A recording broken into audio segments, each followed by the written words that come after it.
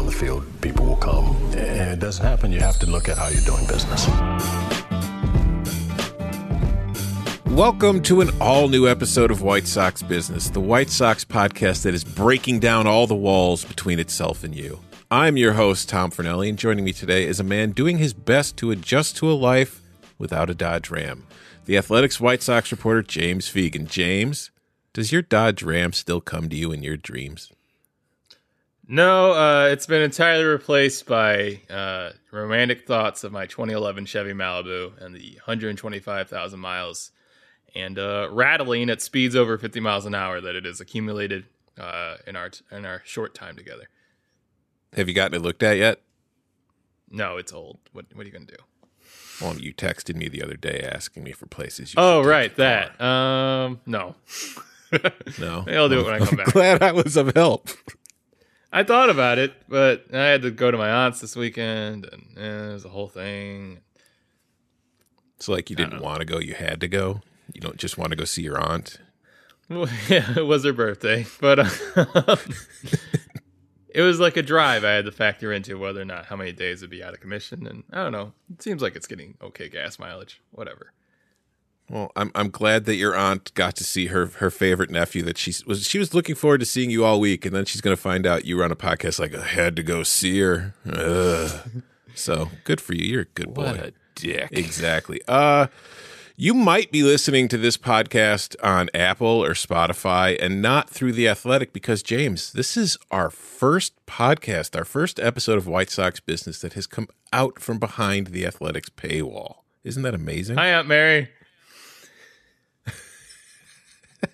James always says really nice things about you behind the paywall, but now that we're out available for the world to see, he's got to keep his badass reputation. But if you are listening to us, and this is your first time, you're not a member of The Athletic, you should know that right now you could save 40% off of your first year subscription to The Athletic by visiting theathletic.com/Southside. That's athletic.com/Southside. You could find the link in the information, the description for the podcast that you're listening to right now. So I recommend you do that because if you do subscribe to The Athletic, you'll get to read James instead of having to listen to him trash his aunt in a podcast. Eat my ass. What a great ad read. So bad that you're done for the day. So it's been a while since we've gotten together to talk about the White Sox. Spring has sprung. Games have begun being played. And I feel like a good place to start, since the last time we talked, the games hadn't actually started yet. We were still dealing with pitchers and catchers reporting and hitters making their way into camp. And you were actually in Arizona at the time. You have since returned home to, Chicago. We're happy to have you back. I figured we would talk about decree of the governor's office. I was sent home. Really? Because you had the coronavirus? Truck-related mayhem. Your truck got coronavirus, and wow, you had to get away from it. Wash your hands, kids.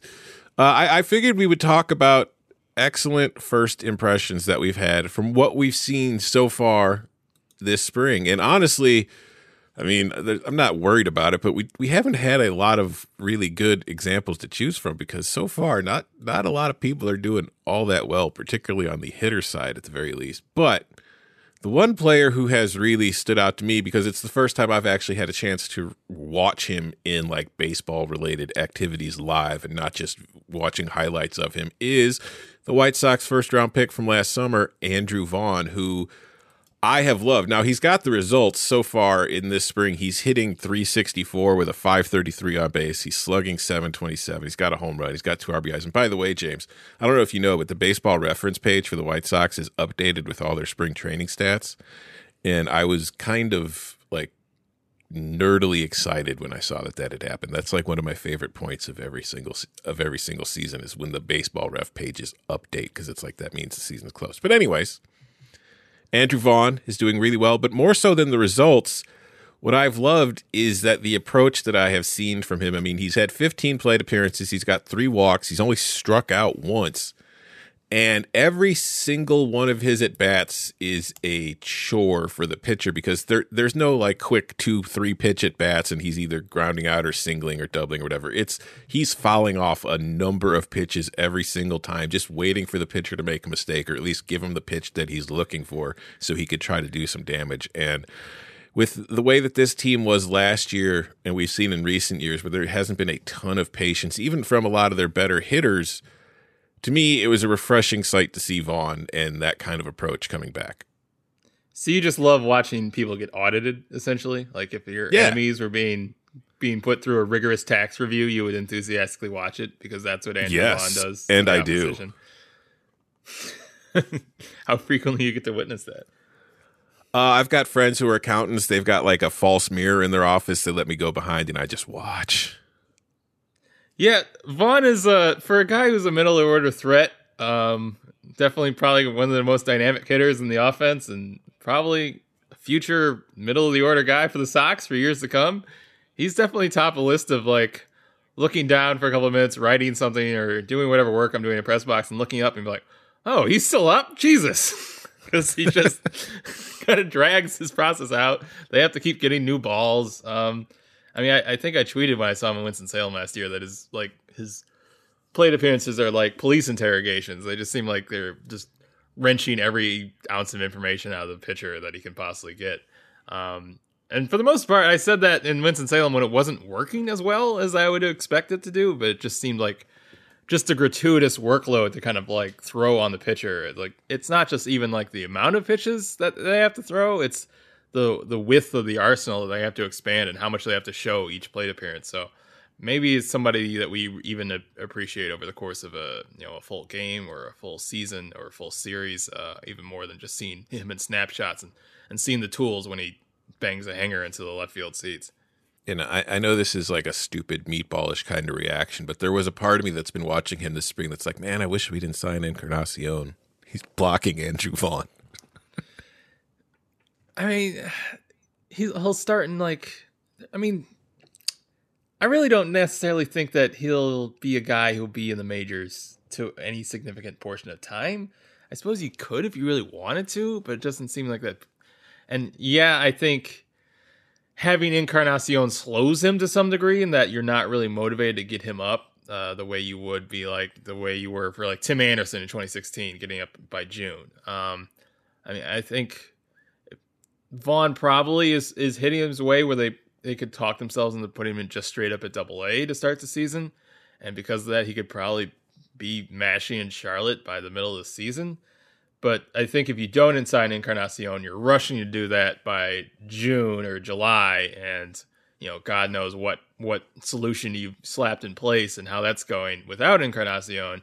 And maybe you find out anyway if his back acts up. But instead, you can kind of take a slower pace and you have an Encarnacion ideally producing. And Vaughn is kind of a luxury item by the end of the year, if at all. Yeah, and for what it's worth, I mean, I don't care about his spring numbers because he is, 38? Or is he still 37? I think he's spry 37. Yeah, Edwin is so far 0 for 5 with 3 strikeouts in his very limited appearances to this point. But again, they're not exactly throwing him out there trying to see what they've got. Edwin's getting the, veteran gloves treatment where he's just like, yeah, whatever. As long as you're ready for opening day, we don't care.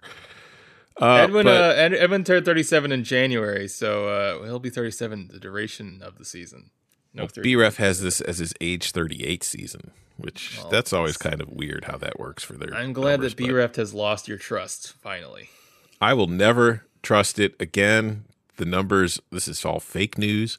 I'm never reading it, never using it again. So who have you been impressed by so far? Who are the guys that, with your trained eyes that could spot Andrew Vaughn back in Winston-Salem? Yeah. Who are the guys that have jumped out to you so far? There's not a lot of exposure, no big league time, but there's this kind of springy athlete by the name of Luis Robert, who I thought has looked pretty good in the early going. Gotta let him time to develop, but we'll see if he kind of snaps into shape. I think the guys I picked, both of them have gotten like bombed for dingers since I flew home. But Cody Hoyer was somebody I was told about at the start of last season as someone who had like really good fastball movement. And sure enough, they converted him straight to the bullpen rather than maybe the Nate Jones route of banging his head against the wall for 3 or 4 years. And he kind of flew through the lower minors, was in Double-A by the end of that season. He's another basically a sinker ball guy. He was mid-90s last year, like 94, 97. This spring, he's sitting 98, 99, which that's nice. Pretty cool. He threw a ton of strikes. He didn't miss a ton of bats when he got promoted to Double-A, but he had like an insane, like almost Aaron Bummer level ground ball rate. He's someone who would fit in with a lot of what they're doing right now. He's 6'5" and very much. I don't want to like make comparisons, and he's not as much of a creepy spider as Sale was, but he's kind of that like, extremely long, lean build. So he's got a lot of good angle. It's an exciting relief profile if you can get excited about relievers. But then, as he said, he gave up a dinger after I flew home, so he's bad now, and forget about him. But yeah, I think under any normal circumstances, Cody Hoyer will pitch in the majors this season. Though I thought that about last year about the other guy, Tyler Johnson, but then he strained his lat in spring training, missed half the year, and only got to Double-A. So Tyler's kind of the opposite. He's very much backspin and riding the four-seamer up the top of the zone. He's supposed to have a very good changeup with the slider and the feel for spin being the thing that's a little bit behind. He's always put up insane strikeout numbers at every level he's played at. And I thought he looked really good when I first saw him in spring, and he was sitting... He's always had, when I first saw him in Instructs, he was kind of like more 93, 95, and he's coming off the end of a college season, so it wasn't that big of a freak out, but also he's supposed to be a guy who has a lot of ride up in the zone. Now he's like 96, 97 when I saw him, and he touched 98. So obviously that makes the margin of error a little bit smaller and kind of increases your optimism. I'm going to assume that the game where he gave up home runs, the other team was cheating, and that he's actually going to be great and pitch in the majors alongside Hoyer at some point. He did a lot of work in Arizona Fall League to kind of get rid of the crossfire in his delivery, which made him super funky and deadly against right-handers, but probably limited his overall ceiling. It looks like it's going okay. I don't know. I asked him if that contributed to the velocity jump. He said not really, that he's sat 96, 97 and touched 98 before in college. It's just like he's feeling healthy and good. I said, I didn't know if you changed something because the velocity was looking really easily. And he joked like, well, I'm glad it looks easy because it feels extremely violent, which I thought was funny. I'm trying really hard, I swear. So, I mean, so they both experienced significant velocity jumps so far this spring. Yeah. Now, and I don't know if that's like you're fresh or you're just not hurt or if it's having a straight line to the Could that be the pitch lab, James? Yeah, let's say it's a pitch lab. There you go. Get you all excited with your pitch lab. The pitch lab is just injecting NOS from Fast and the Furious into their minor league relievers.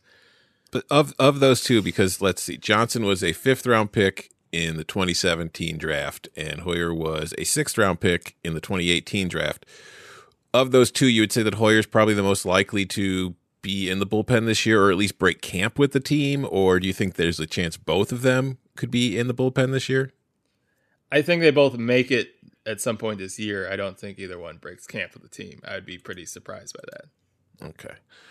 All right. Well, let's talk about another young White Sox player, a prospect that is not doing too well so far this spring. And he's let's see where the number's at. Let's go back to the BREF. I trust you again. He's hitting 188. I go to the MLB.com page because they update that like regularly. Do they really? I don't know. Maybe I'll start using. I don't know. It's just you stick with what you know. And I've used BREF for so long that it's like whatever.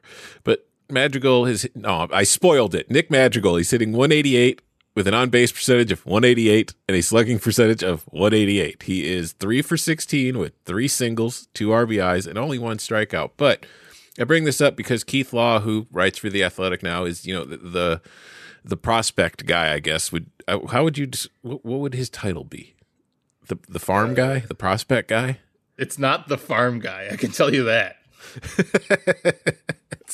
Anyways, Keith Law released his prospect lists for 2020, his top 100 overall, and then he did his individual lists for all of the teams. And it caught the surprise of many White Sox fans, or at least caused them to raise their eyebrows, because he does not have Nick Madrigal in his top 100 at all.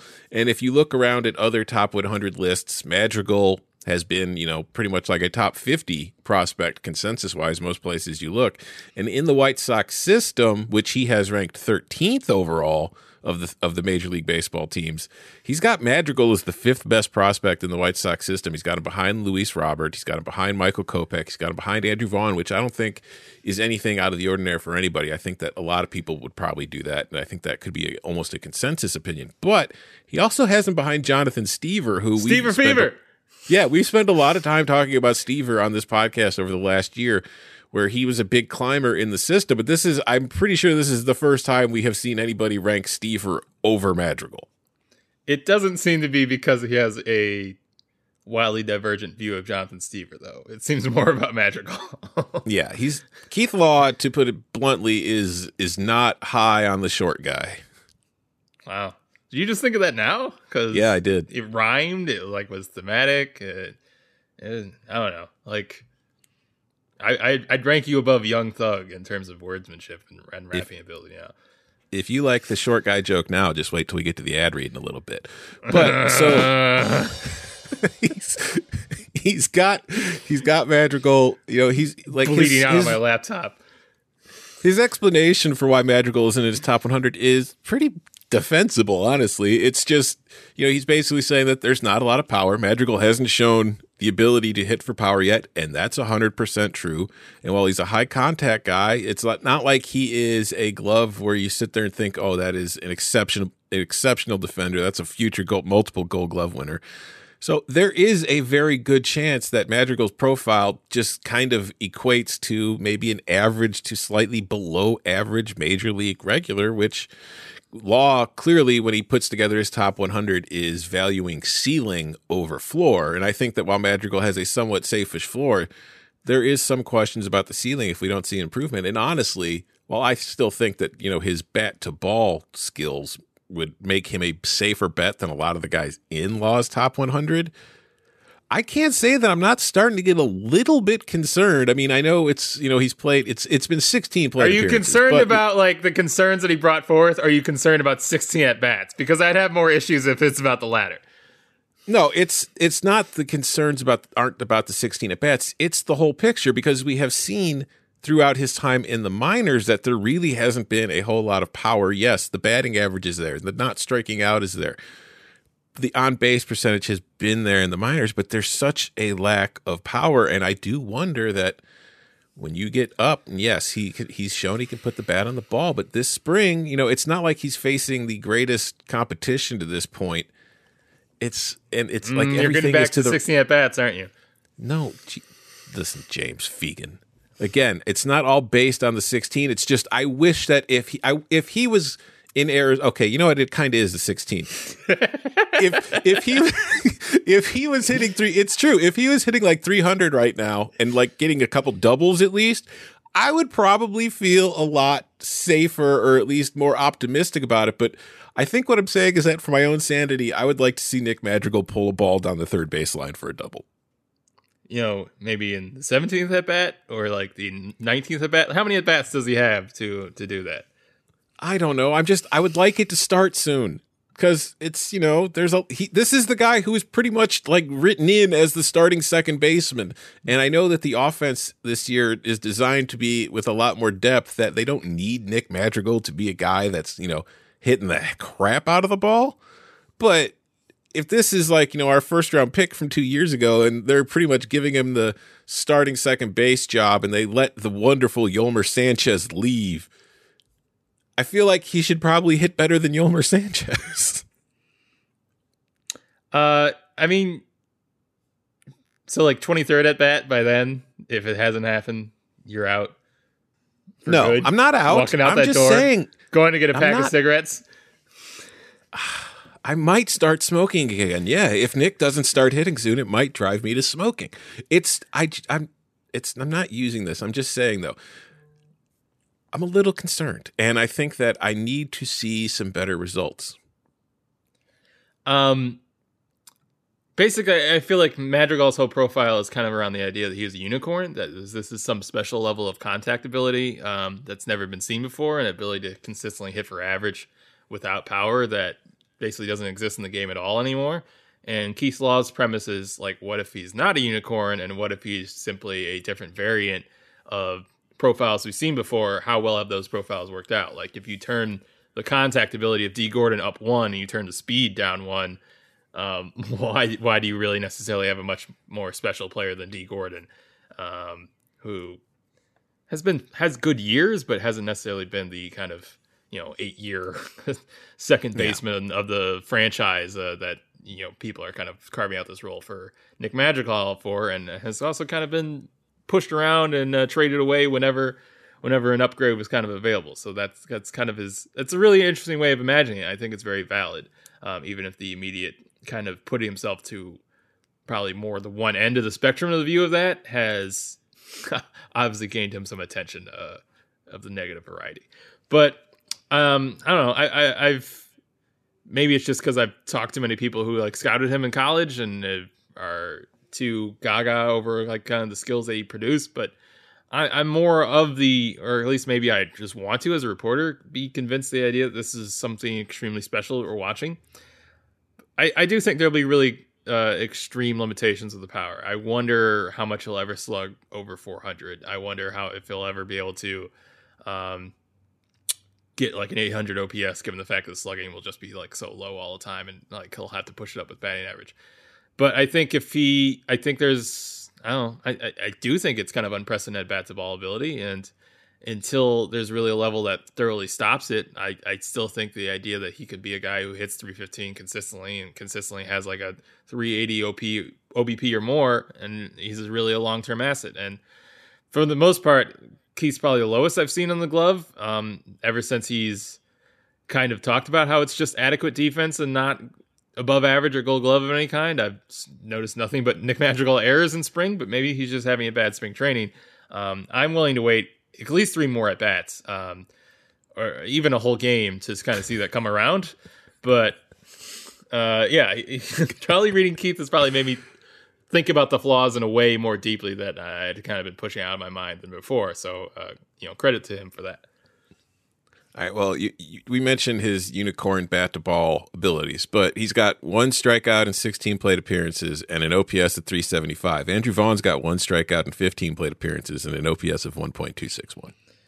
I need Vaughn to show me more. I need at least 4 more plate appearances of this disciplined approach to really kind of buy in that it's something that's going to stay. Because I think, the wind changes in Arizona pretty quickly, and all of a sudden he is Wilson Betterment. And I'm not, until he proves it, I'm just going to call him Betterment for short when I see him in the clubhouse. He's an 0 for 3 away from us doing a special emergency. Is Andrew Vaughn a bust podcast? All right, final question for you on Madrigal. If he's still slugging under 200 at the end of spring training, can I be worried? Sort of. I mean, it's spring training. I know. It's not the minors. I mean, he could get sent down. It's a little more difficult. He could. Is it? I don't know. He could get sent down to minor league camp like anytime soon, so he could easily be slugging below 300 by the end of spring because he's not going to be here much longer. All right. Well, James, another question for you. If you were to guess, on average, how many days people in the U.S. have to wait to see a doctor, what would you say? A week, maybe? Well, actually, on average, people have to wait around 29 days to see a doctor in major U.S. cities, basically a month. If you're dealing with a condition like erectile dysfunction, you want treatment ASAP, and that's where Roman comes in. Just grab your phone or computer, complete a free online visit, and you'll hear back from a U.S. licensed physician within 24 hours. And if the doctor decides the treatment's right for you, Roman's Pharmacy can ship your medication to you with free 2-day shipping. You also get free unlimited follow-ups with your doctor anytime you have questions or you want to adjust your treatment plan. So if you're struggling with ED, go to roman.com/White Sox for a free online visit and free 2-day shipping. That's getroman.com/White Sox, all one word, White Sox, for a free online visit and free 2-day shipping, and then you'll be able to get back to business. All right, James, next on the topic of White Sox spring training is the guy that's kind of causing, he's turning the most heads. Huh? I said next on the list of misplaced priorities. is a guy who has turned a lot of heads. And I'm wondering if it's deserved or if it's just because we haven't seen a ton of great, players so far this spring, like we kind of talked about a little bit earlier. But Yermin Mercedes is like kind of taking that Daniel Palka space among the fan base, where he's a large guy who hits the ball hard and swings real hard, but he cannot field. But so far this spring, Yermin is hitting .417 with a .462 on base, and he's slugging 1,000. That's in 13 plate appearances. So, again, that is a huge sample size. That sustains the sex. Yeah, he's 5 for... fairly dicked down. It's in your head. Get Roman out of James's head. Yermin Mercedes, he's 5 for 12, 2 home runs, 6 RBIs. That includes a grand slam. 1 walk, and only 1 strikeout, which I think is the most amazing part of this to me, because when you see Yermin Mercedes swing, it's like, that 1 strikeout ain't going to last a while. But there's been a lot of talk about him. He's clearly... Talking to Yermin, it doesn't seem like 1 strikeout could last for a while, but his strikeout rate was fine last year. So he could clearly hit a ball hard. But we saw in Sunday's game when he was behind the plate for a while. He's swinging hard enough for his head to pop off. he was behind the plate for a while, and there were some. He's not great as a defensive player, put it that way. So there's been talk that he might be the guy that gets the 26th spot on the roster when they break camp. Largely And that's from one him. of the. Yeah, well, no, I've seen it from other people in the White Sox media sphere. Yeah, all the deciders are weighing in. Yeah, I know. The big shots, the guys that call the shots, they, you know who they are. But no, so the 26th spot to me is one of the more interesting things because it's a new thing, and it's going to be interesting to see how teams use that spot on their roster. And my question to you, do you think that Yermin Mercedes would be the best use of that spot for the White Sox this year?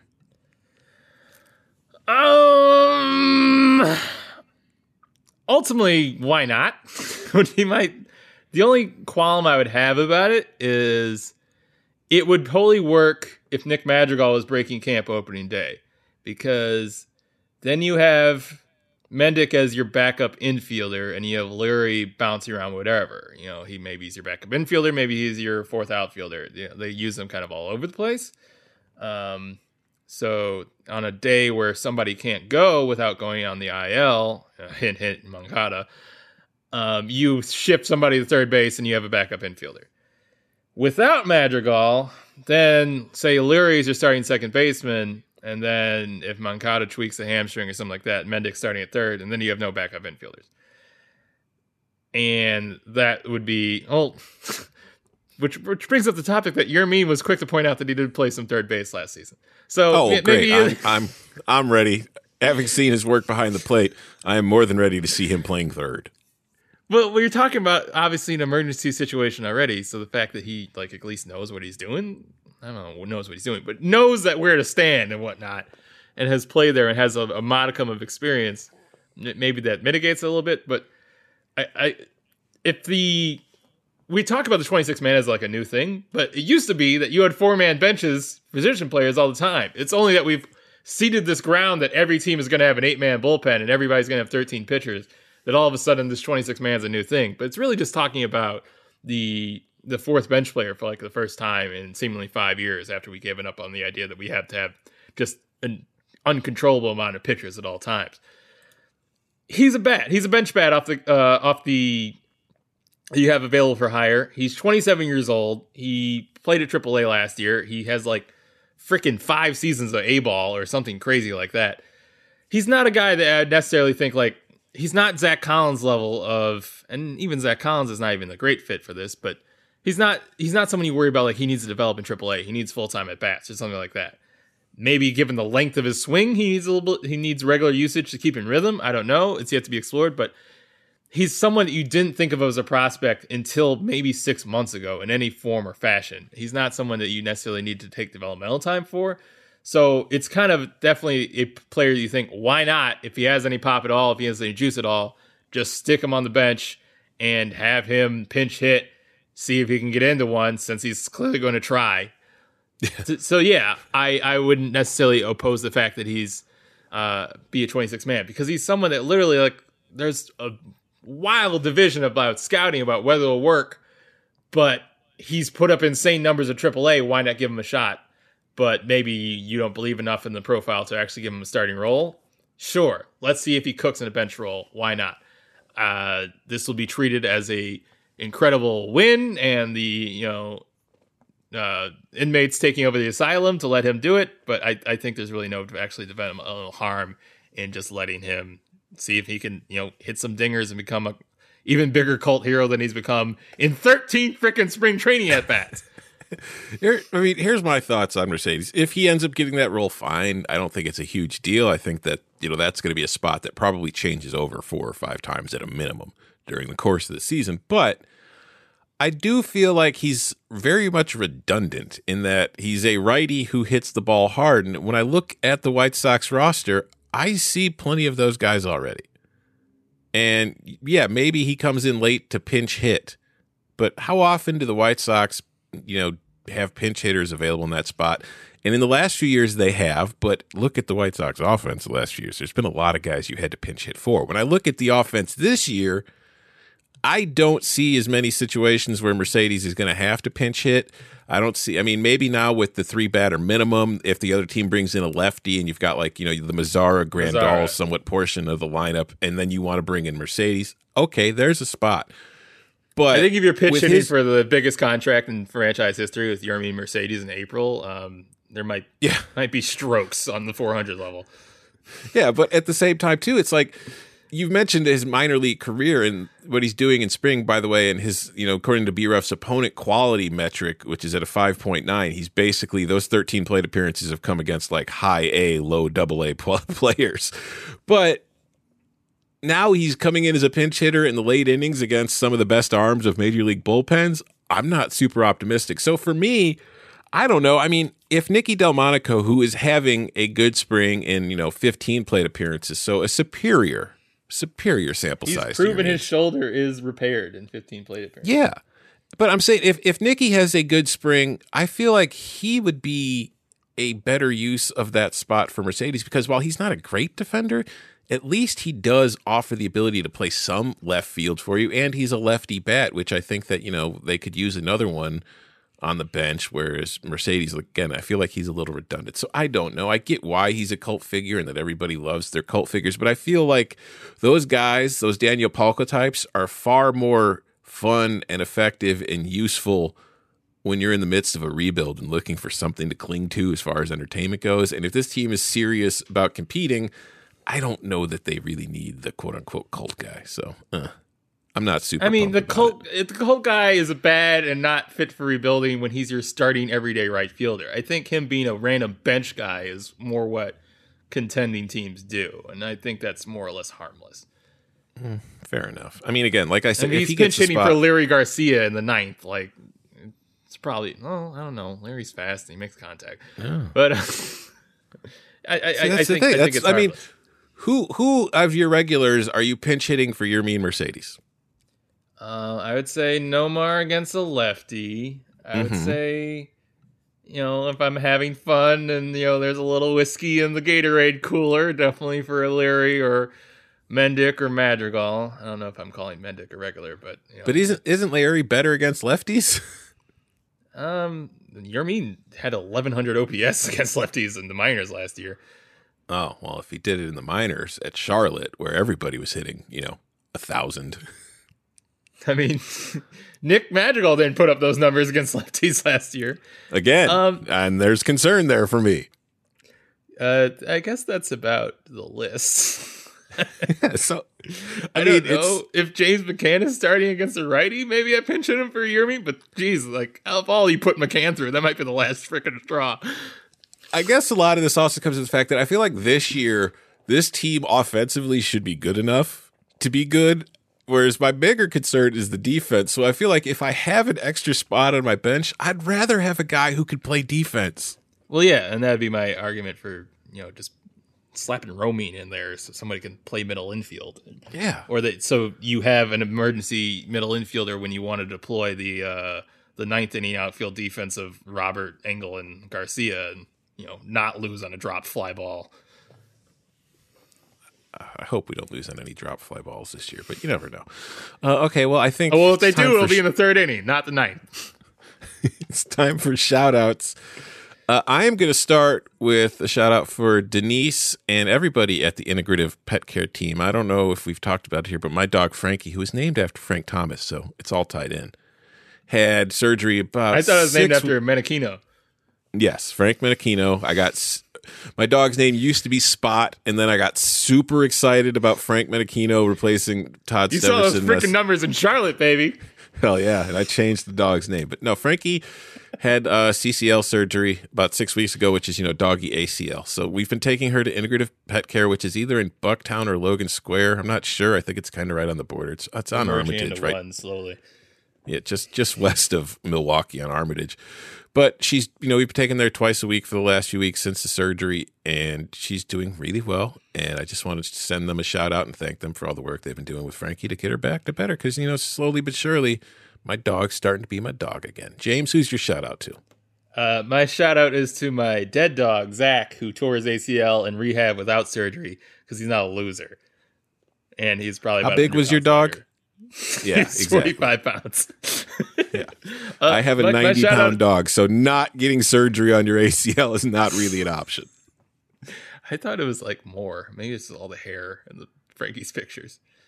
Frankie's tiny, actually, for her breed. She's a Bernese Mountain Dog, but for there are other Berners in the neighborhood, and you see other Berners around. She is very much on the small end for the breed. Berners look like linemen of the dog world. Yeah, they're big, dumb linemen, pretty much.